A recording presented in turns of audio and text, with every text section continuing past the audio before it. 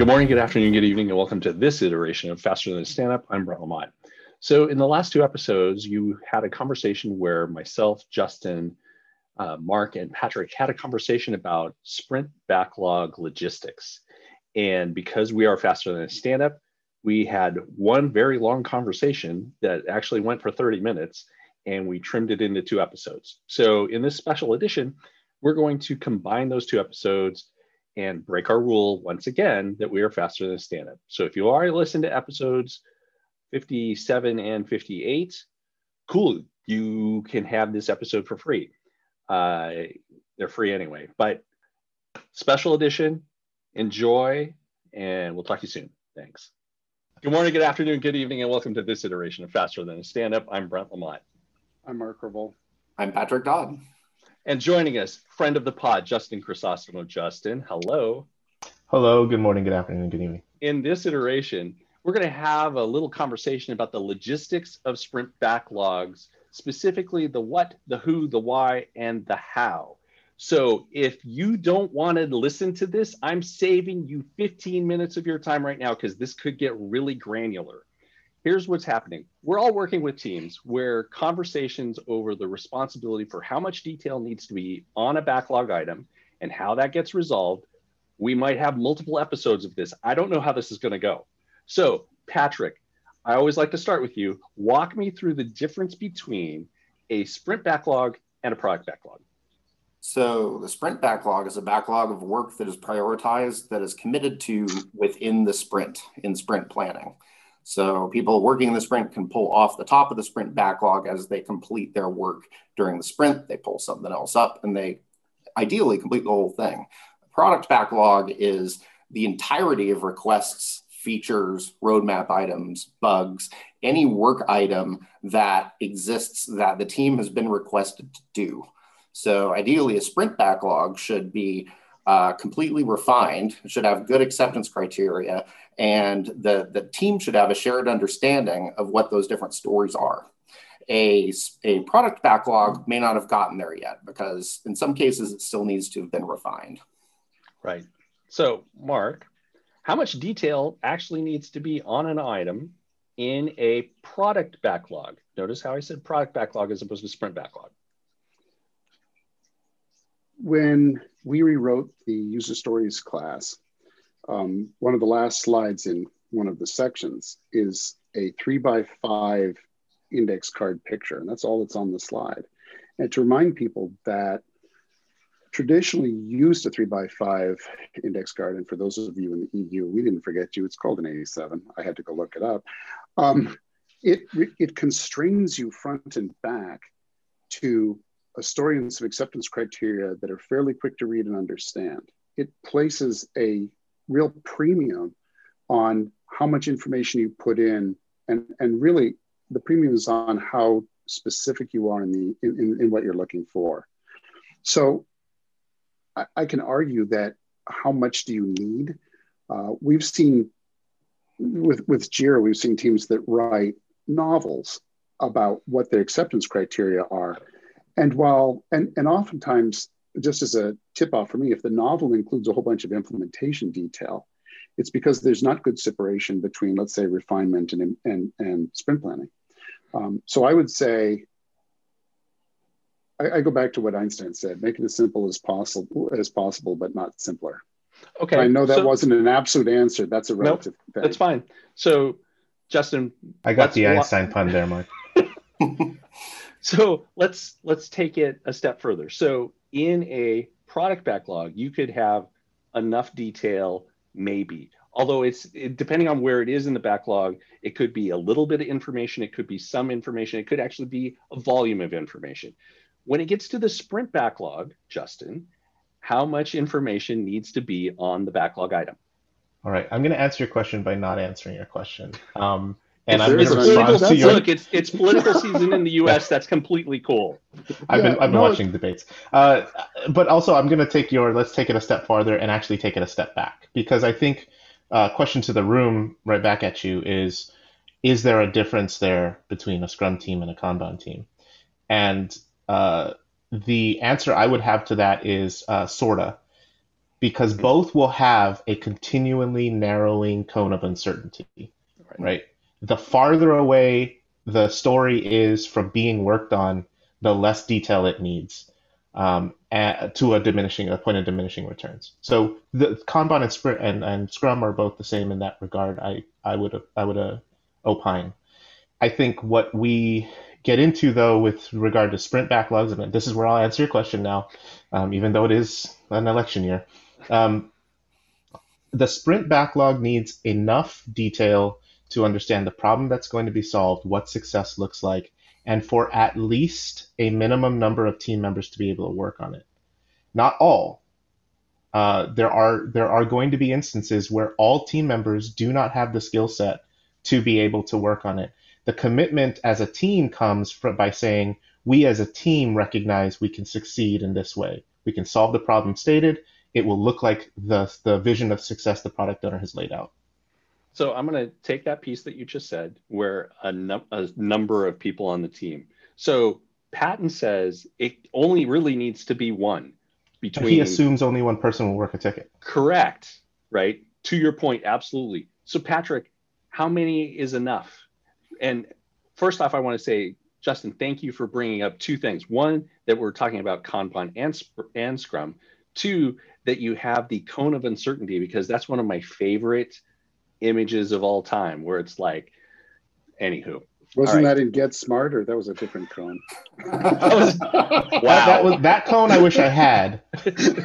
Cone of shame. Right. Cone of silence, but yeah, I'll take a cone of shame too. Look, if we had the cone of silence, I love that movie. I'll tell you, the cone of silence, we'd have hardly anything going on, because it'd be like, okay, anywho. Patrick, the cone of shame for dogs. Cone of shame is completely cool too. Now that we've got, I want all the cones: waffle, cake, all of the cones. So, Patrick, walk me through how many do you think it needs to be? Oh, we got the mute. Mute. I'm just taking off my cone of silence. Yes. Oh my God! We had our first visual pun. Those of you who are joining the podcast version, that's going to be interesting to hear. It'll be just silence.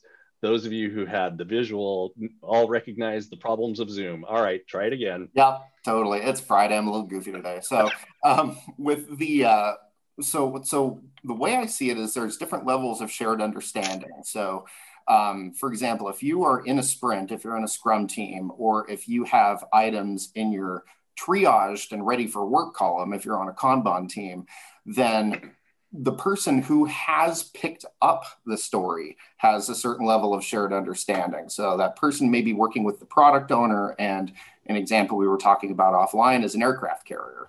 So that person, if the ticket is to build an aircraft carrier, that the person that's working on it may need to understand what exact planes need to be able to be on it, what the torsion of the launch cable is, how many decks need to be on it.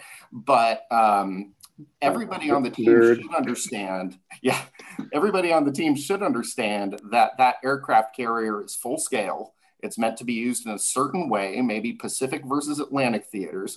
And I'm really showing my history nerd card here, but it's fine. But but there should be where I disagree with Patton is that everybody on the team, even though they shouldn't know every single detail that the person working on it should, they should at least have an idea of what it is. So that way, if there's a conflict or something, or a dependency realized, or reprioritization, the context is there so that the team can operate successfully. Yeah, I would agree with that, though, Patrick. I think that's the level of the team needing an understanding, where maybe someone in the team is building a destroyer and someone else is building a minesweeper, right? Not the clicky thing on your Microsoft Windows, but they need to understand what capabilities the aircraft carrier has so that they are able to fit into the battle group well, right? One of the things we talked about, though, was the point at which you find your shared understanding is not your shared understanding. So, for example, we get into a story, I go talk to the product owner because I believe in conversations over documentation. We sit down and I say, well, gosh, Rudy, I thought this was a 1/16th model. And you say, no, a real aircraft carrier that flings planes out over the, and I think you used the word prosecute, planes out of the ocean to prosecute in a particular theater of war. And like, wow, okay. Now, at the point in time that we agree that that's what it really is, my concern is that we've just pulled the rug out from underneath the team commitment as part of this process, right? And this is one of those edge conditions where you hope the explanation is good enough and full enough that by the time, because at the end of every sprint planning, I actually traditionally go to each person and say, as a member of this team, do you commit, not as an individual, but as a member of this team, do you commit to getting all of this done in this sprint? And if after the fact, we suddenly go from a 1/16th model to a full-size aircraft carrier, we've kind of undone that commitment. So we have an obligation to go back to the team and say, we've come up with a new understanding based on this. That's going to be not very common. Right? Well, I think it's important to note though that the Scrum Guide has addressed that very pragmatic situation by saying, look, let's stop talking about these as commitments, because you are going to uncover things and we want to encourage that. If it breaks your commitment to uncover things, we are at cross purposes, right? We have some cognitive dissonance there in the team. Yep. So now they're saying it's a forecast. This is what we forecast to do. And guess what? A weather system rolled in and it's a full-size aircraft carrier. That messed everything up. Because I'll say, no, you go.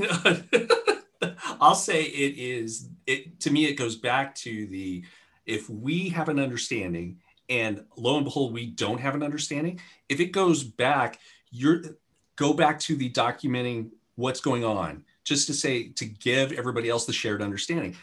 Yes, there's still documentation in Scrum. Yes, there's still documentation in Agile.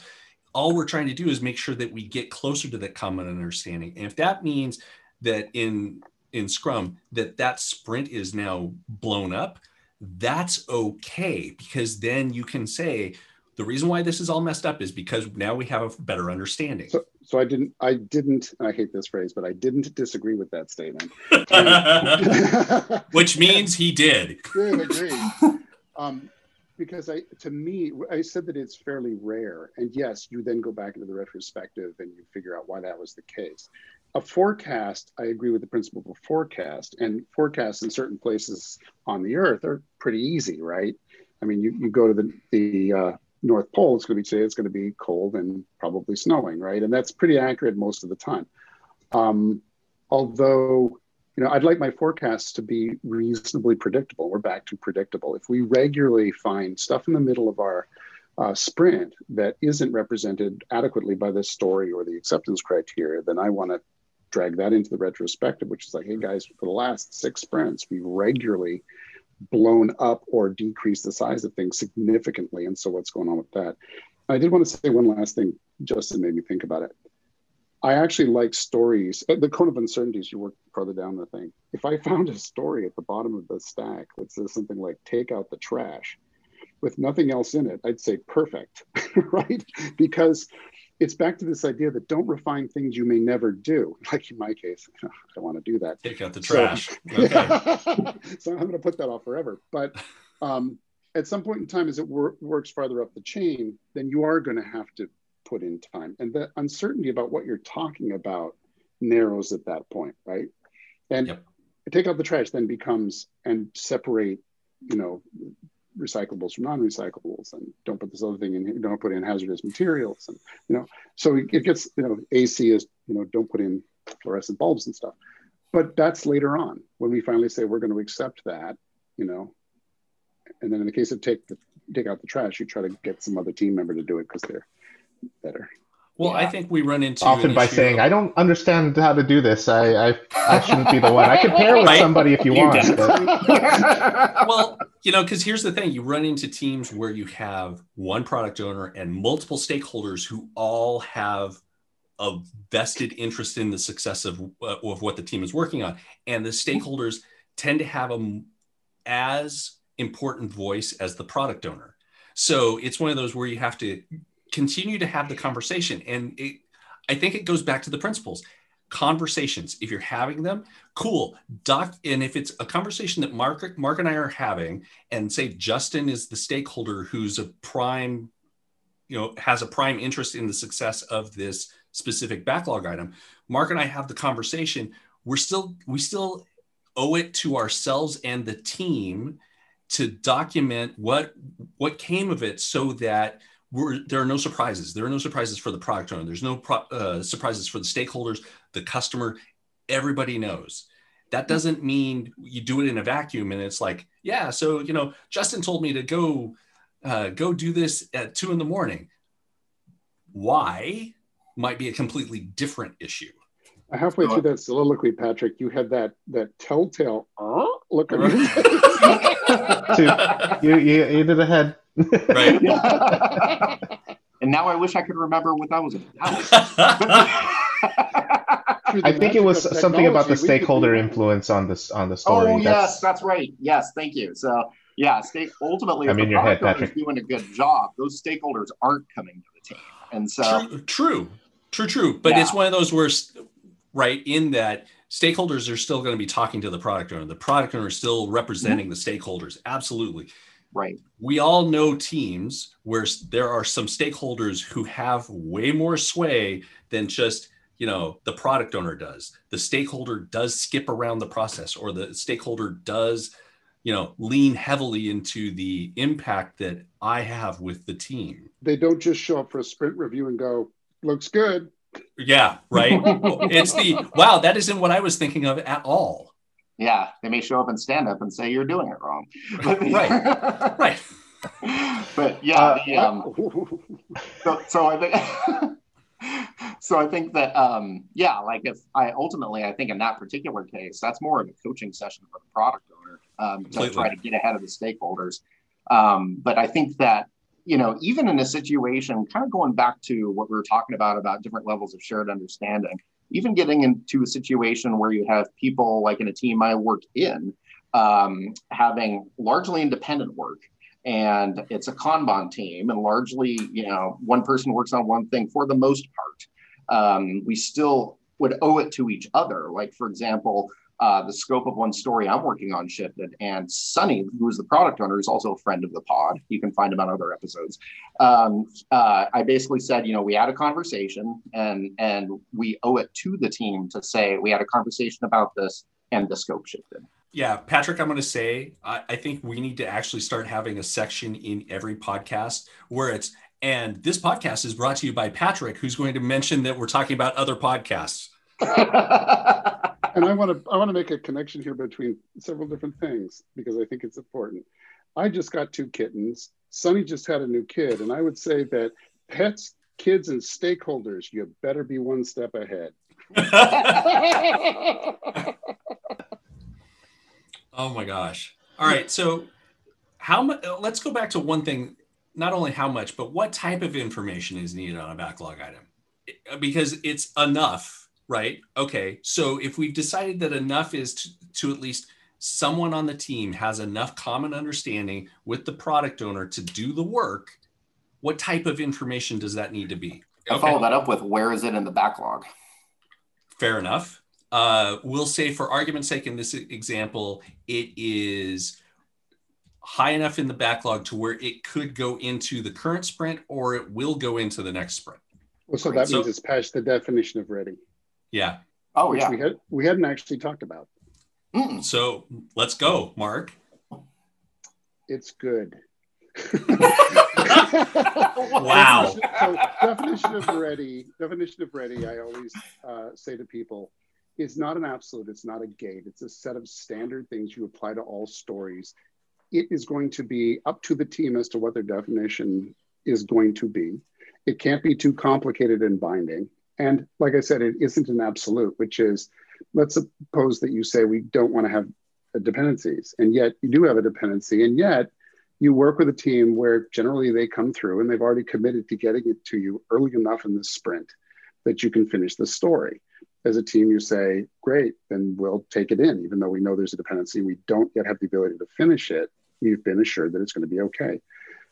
Like I said, it shouldn't be too complicated. It should be fairly universal. And the point of a definition of ready for me is to avoid these kinds of uncertainties later on, in which there's shared understanding, it's been pointed, those basic things, right? And that you the nice thing about a definition of ready, and we've seen this already, is you apply it to stakeholders and others. I had a team recently that found a whole bunch of stuff in their sprint being pushed down from another team. They didn't even have say in it. It was suddenly in their sprint. Yep. And the product or the dev manager was saying to me, I don't even know what these things are. And I said, then they violated your definition of ready. And I will go with you to go back and find out how to have that never happen again. And part of it is to educate the person who did it as to what definition of ready is and the concept of the sprint boundary. Especially when it's a stakeholder for another team comes in and tries to insert it because it's like, well, it's important to me. Okay, first off, stakeholder, did you have a conversation with the product owner? Right? And the answer is why no. isn't the other team doing it? Well, that's another thing. It could be that it's completely valid that team should be working on it. But let's start with the have you met the product owner? So Justin, it looked like you wanted to drop in with something. I'm just wanting to make sure that you got your point in. No. This is I'm tracking to all of this. It's good. I just I think there's one thing around shared understanding versus outcome that I wanted to ask this group. The hypothetical of, well, we all had a shared understanding, and throughout the sprint, when it was delivered, the outcome was different than our shared understanding, but it solved the problem that was stated. Right? We all thought we were going to solve this with a brand new API. It ended up we just needed to adjust a couple endpoints to our existing APIs. Right? It solves the problem, but it's different than our shared understanding. And you're demoing it now. I really hope that's a kind of dysfunctional, in my opinion. Like, you shouldn't be demoing to your team the thing, but let's just say, like, the hypothetical again, right? Like, you've solved the problem that was stated, but it's the outcome of that solution is much different than was the shared understanding. That's implementation versus story itself, right? The problem statement should be in the story. Implementation could change.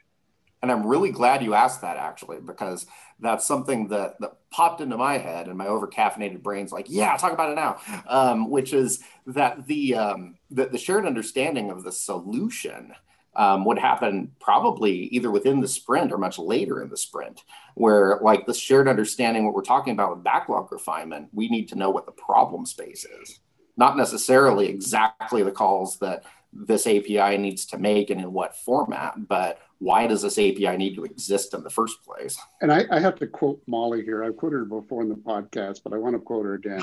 When she said one day, I love the sound of us not doing something. But I think this piece is critical, is that it has to be enough. And if the path that story takes you on is not the one you expected, but the product owner is happy that you did it, that the stakeholders get value, that the customer gets value, who cares, right? Well, it might be that you change everything about that story because you thought it was, you thought it was a 5. It ended up being a 3, but you solved the problem that was part of the why you were doing this, and everybody's cool. That's why it's the path. To me, it all boils down to that common understanding is between the person who's working on it and the person who's needing it done. If everything's groovy there, it doesn't matter how. Well, I think there's go. Oh, thank you. I think there's a thing though. I heard someone say once, which is it depends, and when how it applies to we don't listen to that. Wow. Throwing it depends at me. That's awesome. Well, because I think it does, and I think throwing depends at you. I would never do that. That's disgusting.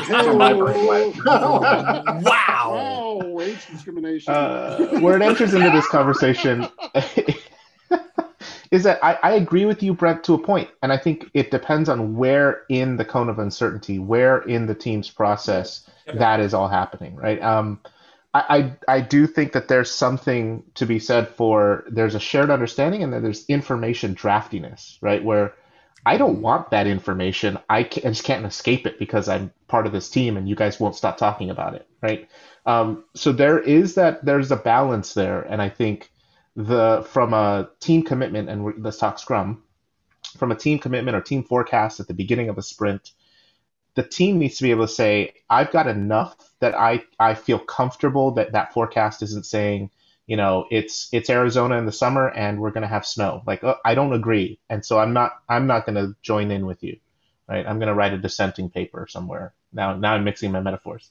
My God. Supreme Court forecasts the weather. Anyway, well, but yeah, I think there's like I was getting to. I guess really there's a balance depending on where you're at. So if I'm in sprint planning with my team, I don't think it's information draft to tell me how you want to solve this thing, because I might be working on something closely related, and if I'm relying on you building a new API for my work, and you end up only adding a few endpoints to existing APIs, now my work loses value, right? Sure. But if we're talking about refinement, so let's take back in time, right? If we're talking about refinement and you're starting to talk about how you would create a new API and it would live on this service, and we would monitor it with these things, and who's got the Swagger page and where do we want to put our Swagger page, I'd be like, I don't care. Why are we talking about this here, right? That's drafty. That's information draft, and I don't want it. So I think as you progress, but again, it's what's the team's level of appetite for that much shared understanding. Right. And there's a difference too between shared understanding of the problem and constraint of innovation. And I think that and it's funny, Mark and I have actually had a couple conversations with another product owner that works with us, the same person, Sonny, about, sorry, Sonny, if you're listening, I'm going to call you out here. A couple times he proposed the entire solution within tickets that we were doing. And so we had to say, okay, wait a second. And so now it's kind of a running joke with us. But why SharePoint? Why not this? Why not that? Like, yeah, exactly. So we're like, whoa, tell us what you're trying to accomplish. Right. And I think that goes back to a coaching thing, right? You have to coach your product owners. Don't tell me how to do it. You don't want to tell me how to make sausage. I'm the one who's making the sausage. I get to decide how we do it. You want sausage is your job. There was one group of people on the marketing side that we worked with where they wanted to write their stories. And what I recommended to them is write the first part and the third part of the story, but not the middle part, because the middle part, they kept getting bound up. So when I automated a bed and breakfast at one point, because all they ever used was a spreadsheet for tracking everything, I said what they'd want is a better spreadsheet, right? They didn't understand how the software could potentially help them in so many different ways, double checking the work that they did and everything else. So I didn't go and ask them, what kind of spreadsheet do you want? What I said is, what wastes your time every day? And it was from that I was able to design something that wouldn't let them get in that state. And it's a similar kind of a situation here, right? Well, and this is where the obligatory quote from Henry Ford comes in, which is, if we let the customer dictate everything we build, they get faster horses. Okay, so we're at a place. Is there anything else we want to talk about? Or do you think we've beat this horse, turned it into glue, put it on envelopes, and we're ready to go? I think we got the faster horse, as previously mentioned, and then beat it to death. Wow. And envelopes. With an aircraft carrier. And just a 1/16 scale model, not a real thing. All right, well, that's the end of this iteration. I'm Brent. I'm Patrick. I'm Justin. I'm Mark Rovon. I'd like to add, this is my last podcast. I am moving on. I'd like to thank you all for listening in the audience. I'll say that there have been podcasts where I've gotten partway into a discussion with people and had a realization that further refined my understanding of it. So it's been super useful to me. And I've had a lot of fun doing it. I hope you've learned something. And if you haven't learned something, I hope you've at least been entertained. I'm on LinkedIn. You can always contact me if you'd like. I look forward to hearing from you. Until the next iteration, you can give us a rating at your podcast provider, shoot us an email at info@fasterthanastandup.com, or you can find us on Twitter @FasterStandup. Thanks for listening. And that was Faster Than a Stand-Up.